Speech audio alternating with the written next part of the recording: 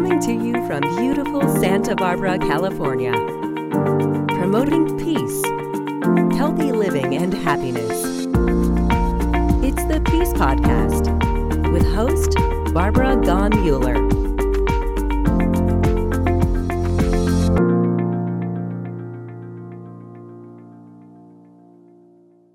Hi, this is Barbara Gaughan Mueller, and welcome to peacepodcast.org. You're in for a treat today. As our planet and so much of our friends are suffering from COVID-19, what can we do? Can we pray for them? Can we heal them? And today we're going to talk to Dr. Barbara Dossi, an internationally recognized integrative holistic nursing practitioner. She has so many awards that I don't even know if I can begin to tell you all of them. But the one thing that I am proud of is that she didn't let her wisdom disappear.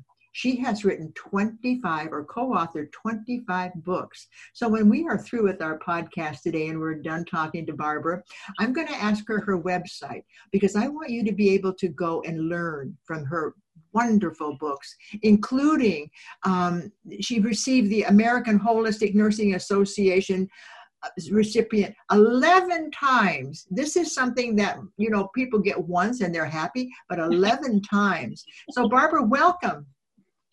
Oh, Barbara, thank you so much for being here. And as you are speaking about that, I will say that I love working with people, and my success has to do with the success of all my friends. And that's what I believe that we have to do at this moment in time with our work, is to find like-minded colleagues, create those partnerships so that we can take a deep dive into our passion and we have social action that is going to make a difference on this planet. Oh, social action is where we need to put our energy. And as I interviewed your husband today, and he talked about connectiveness. Don't be afraid of being connected. We go further. And I watched your May 12th interview. I don't know if it was an interview. It was a symposium, wasn't it? It was, right. About Florence Nightingale. I want to ask you your questions, but tell us a little bit. Why are you so passionate about Florence Nightingale? Well, I think it's very important for the listener to know that Florence Nightingale was born in 1820 and died in 1910. She is the founder of modern secular nursing, and statisticians, public health, social scientists also claim her as a founder. I'm passionate because I've now been in nursing 54 years, and I think it's very important if we understand the historical perspective of our profession. Who are the leaders in there? And Florence Nightingale specifically is, her 200th birthday was May the 12th. And when we understand our legacy and we understand and look at the life of people that have led us to where we are now, what this does is it allows us to also look at what they went through. That if you are going to be out there on a limb, you are going to be confronted with many, many different challenges and stressors and feel overwhelmed, but how do you get through? So this has been extremely helpful. And now, as we are blessed to be in 2020 with the World Health Organization and the successful United Nations and the declaration of all of the 153 member states of the UN and those 17 United Nations Sustainable Development Goals, we have a way where whatever it is that we're doing, that we can look at these 17 goals. And so I'll just look at SDG 3, which is good health and well-being. Now that right there just has nurses' work written all over it. But every one of those SDGs are tied to what is about good health and well-being. So you have one on avoiding hunger, poverty, gender equality, healthy cities, strategic partnerships, just to name a few of them. So at any given time, whatever we are working on, we're usually working on 3 or 4 together. So they're just not in isolation. So I encourage people to look at the SDGs. The SDGs, the Sustainable Development Goals, were adopted by the General Assembly at the United Nations in 2015, and you knew that. And so I interviewed Rachel Pittman, who is I am president of the UNA USA, Santa Barbara Tri-Counties, and she was talking about how the Sustainable Development Goals are now entering the decade of action. We've had 5 years where we shook our head and said, yes, this is what we want. Now we're going to enter the decade of action. And what better group of women and men but the nurses on our planet? How many nurses do we have on our planet? I think that is very important. There are 29 million nurses and midwives globally. And everyone knows a nurse. If they don't know a nurse, they're just one step away from knowing one. But there are nurses in our families, in our communities, in our churches, and every place where we interact in our communities. So I will say right now, if you have never worked with a nurse, identify one or more nurses in your community and whatever your project was, because nurses know how to work in this collaborative space. They sure do. I have watched so many nurses on TV with this COVID-19, and I see compassion, I see expertise, and I see love. And I know that these people who cannot see their family because of not spreading the disease are so grateful to the nurses who give them that extra pat or that extra tap of love. Right. And I don't know where we'd be without our nurses. In fact, my little girl's life was with a nurse. She was our neighbor, and she knew more than the doctors in her clinic. And we would always go to, her name was Larry, and I'd say, hey, Larry, I think I have this. She'd say, well, let me think about that. And she'd tell me what I had, and I didn't have to go to the doctor. And I loved her. So there are nurses out there who know so much, and yet each of them have this gigantic capacity for heart. Right. And let me also say what Larry, the nurse you were speaking about then, she was practicing nursing. She was encouraging, she was telling you, putting your symptoms together and giving you some possibilities, but inviting you also to go see a physician. If I needed it, she would have put me there. You know, some of these things were very simple, and in a little girl, not knowing, and she would just reassure me, but going to the clinic was important. Yes, because the clinic was right down the street, and we always went when we needed it. My dad especially, who all had 7 heart attacks, and I think it's because he had 3 girls. Well, we don't need to go into that. But we were always telling my dad what to do. So he had a wife and 3 daughters. Oh, dear God in heaven. So let's talk a little bit about this nursing practitioner that you are. You said you've been a nurse for 54 years. You've seen a lot of healing. What is healing? I have. And let me also say that when we use the term nurse practitioner, that means that you are focused in a clinical specifically. I am a nurse generalist and an educator. I'm not an NP. So that nurse practitioner, that's for that. Thank you for clarifying that. That makes a lot of sense. Yeah. I understand now. So I am an advanced holistic nurse practitioner, but I'm not a nurse practitioner. You're an educator. I'm an educator, right. Yeah, I look forward to hearing what you think is healing today, because, you know, every time I think about holistic health, I think about the nurses, and I feel that our healing sometimes, even though the doctors give us the advice that we need, the nurse seems to end our suffering. Why is that? Well, I think one thing is nurses certainly understand healing, and that is that this is our lifelong journey of opening up what we've closed down, to recognize that when we stay steady, we have that capacity to begin to look at using our creativity so that we can open up again, to release fears, and to recognize that there is a place where we can connect with a higher sense of self. We're not just this little person locked here, but how do we open up our hearts and our minds? And I think frequently what happens is people confuse healing and curing. It can be a both and, of healing can simultaneously happen, but even when someone dies, someone can be in that space at the very last minute. I've seen it happen so many times, where there is healing that happens.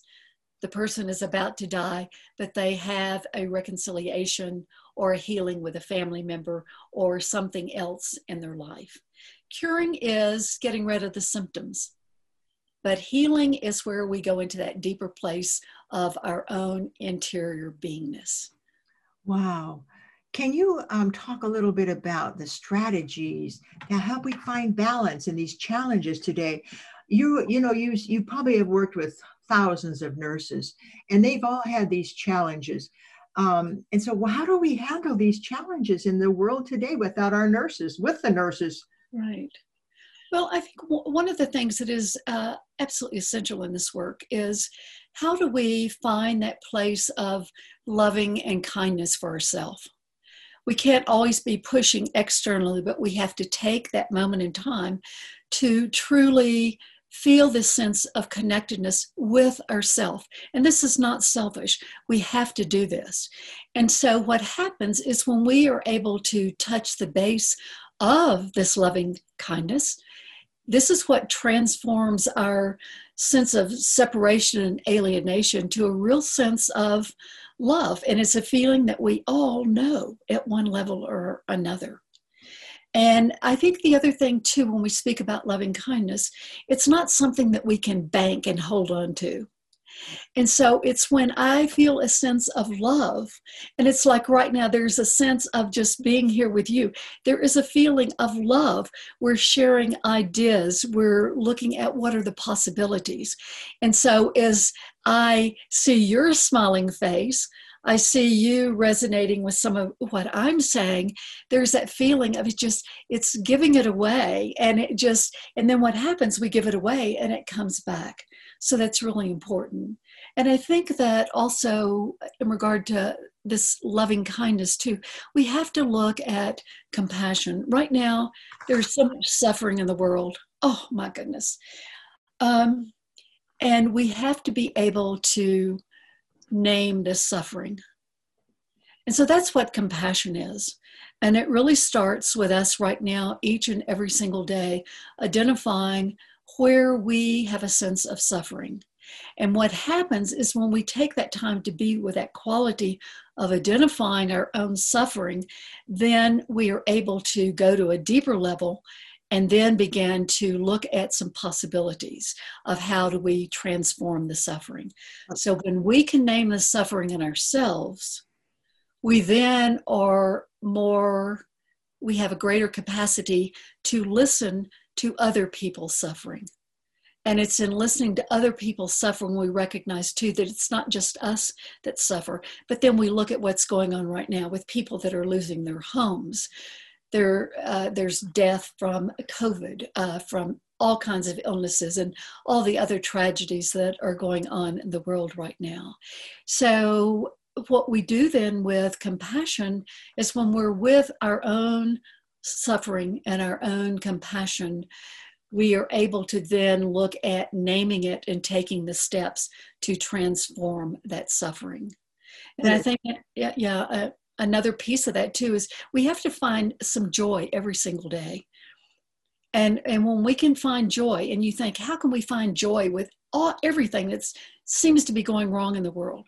But just to, like right now, and we're blessed, we don't have smoke here in New Mexico right now, like it's happening in California and Oregon and Washington.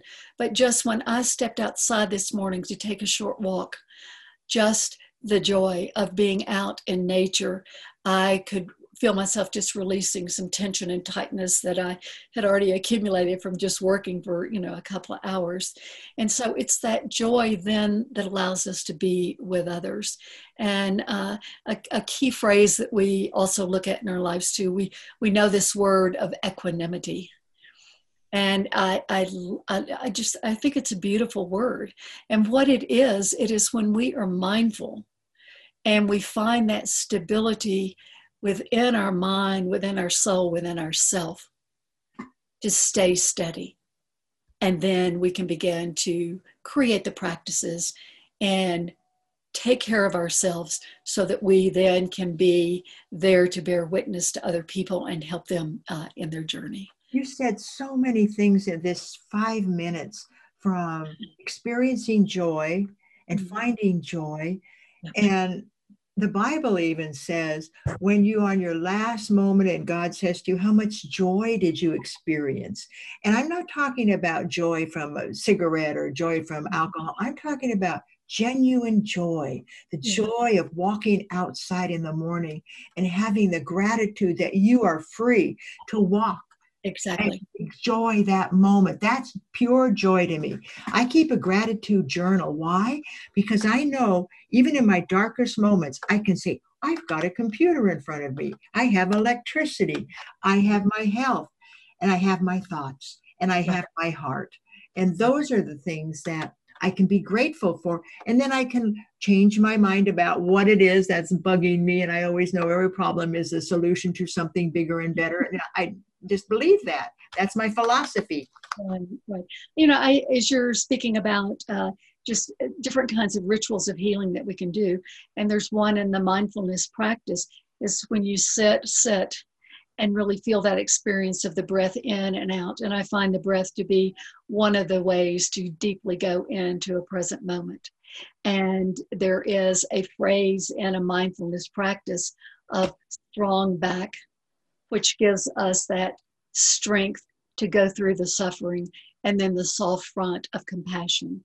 So it's the breath in and out and staying there. So this softness allows us to have that compassion for ourselves as well as for others. That's what I loved about what you were saying, because when you understand yourself and you have compassion, we're not perfect. We probably were born perfect, but then we were programmed to agree with things that may not have been in our DNA. And so you have to step back a bit, and your breath will tell you when you're on target with what you need to do. The breath is a magic kind of a awareness when we have it. And do you use that every day in your life? I use it throughout the day. Right.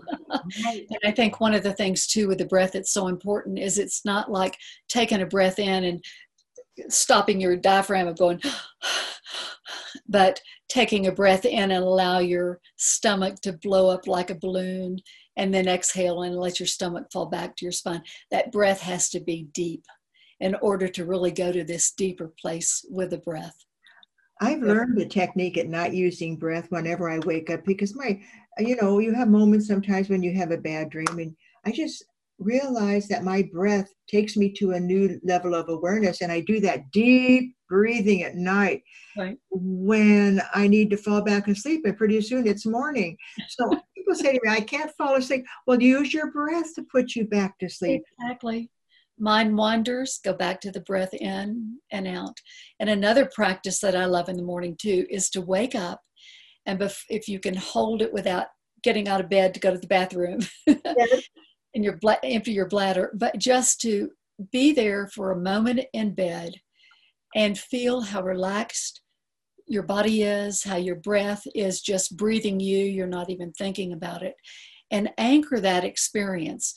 And literally, one of the ways when I anchor experience, when I get to that place throughout the day or whatever, I will either put my hands together as a reminder of an anchor, but more often I will just put my hand over my heart, and that becomes the anchor. And so then just a mere touch alone allows me to feel that anchor of, I do know how to relax. I do know how to find a little loving kindness for myself right now. I do know how to be here to bear witness to my own suffering or that of someone else. That is so amazing. Such a simple technique of not jumping out of bed and just letting your mind be in that peaceful place when you first wake up. That's such a beautiful idea. People who are watching us today think sometimes that the world is so full of trauma and tragedies, and that it is. And so when you are a witness to yourself and how you heal so that you can be there for others, I tell people that you might be the peace somebody else needs. And that's why those 85 peacemakers I interviewed for the 2016 World Peace Conference, I always said, what is peace? And they said, peace is an internal process. And if you carry it with you, now you gave us a technique that we can carry it with us. Thank you. Yeah. And this is why nurses are so important right now. Everybody's important, but nurses there at that bedside, they know how to take that breath in and be present in that moment, to release everything else, to be as fully present. And it is key. Nurses with their PPE, with their mask, they have their eyes and they have their voice. That is the instrument in the healing process. So they touch with their soul, they touch with their eyes, they touch with their words. Wow, that should be a song. That is so precious.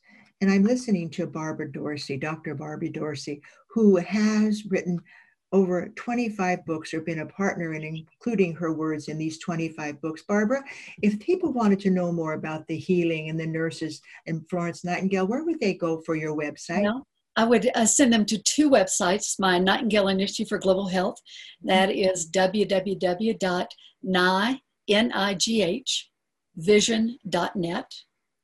And for my work in integrative international nurse coaching right now, very easy. The website is inursecoach.com. inursecoach.com. You're right, it is easy.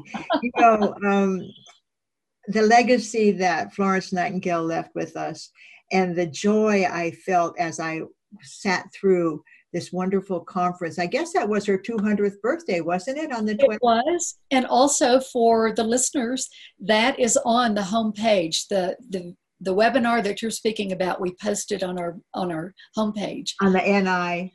The NI, and that stands for Nightingale Initiative for Global Health, nivision.net. It's on the homepage. This is so beautiful. You can now find out the wisdom that Florence Nightingale inspired us with, and her association with Barbara brings it back into life. And how many of us don't value ourselves? She's teaching us how to value what we bring to the world, value that you are here today, value that you are that peacemaker, or you may not be a fully trained nurse, but you sure can bring your compassion to the front ground. Absolutely. Compassion, kindness, and love. Barbara, if you were to have a dream for our planet today with the 90,000, or is it 90 million? I don't even know how many nurses and midwives we have. 29 million nurses and midwives. You hear that? Okay. Barbara, if you had a dream, what would your dream be for our planet? My dream would be that all the world connects with nurses and with each other to look at finding peace and joy locally so that we have healthy people living on a healthy planet. What a beautiful dream, Barbara. I thank you with all my heart for teaching, loving, and being present. It's a gift. Thank you for inviting me to be with you today. You're so welcome. And as you listen to Barbara today, I hope you'll share this podcast with others. It's important. That's why we're doing it. She's a mentor to all of us to bring us into this realm of understanding how we need to be there to help the suffering of another. You don't know what a phone call can mean to somebody sometimes. Exactly. And you call them up and you say, how are you? That's a simple thing to do. And you don't need to tell them how you are as much as you need to hear how they are. And the one thing I'm taking away with me now is the breath, that our breath is so important and so important to understanding ourselves. And then we can be there for others. Well, Barbara, what a compliment you are to Florence Nightingale. Oh, thank you. I'm here with my brothers and sisters around the world. Wonderful. God bless you. And I look forward. And I'll send you the podcast as soon as it's up. And you who are watching us today, I want you to just watch this and then think, how does that impact my life? And what can I do to make this world a better place? Thank you for joining us. I'm Barbara Gaughan Mueller saying, God bless you.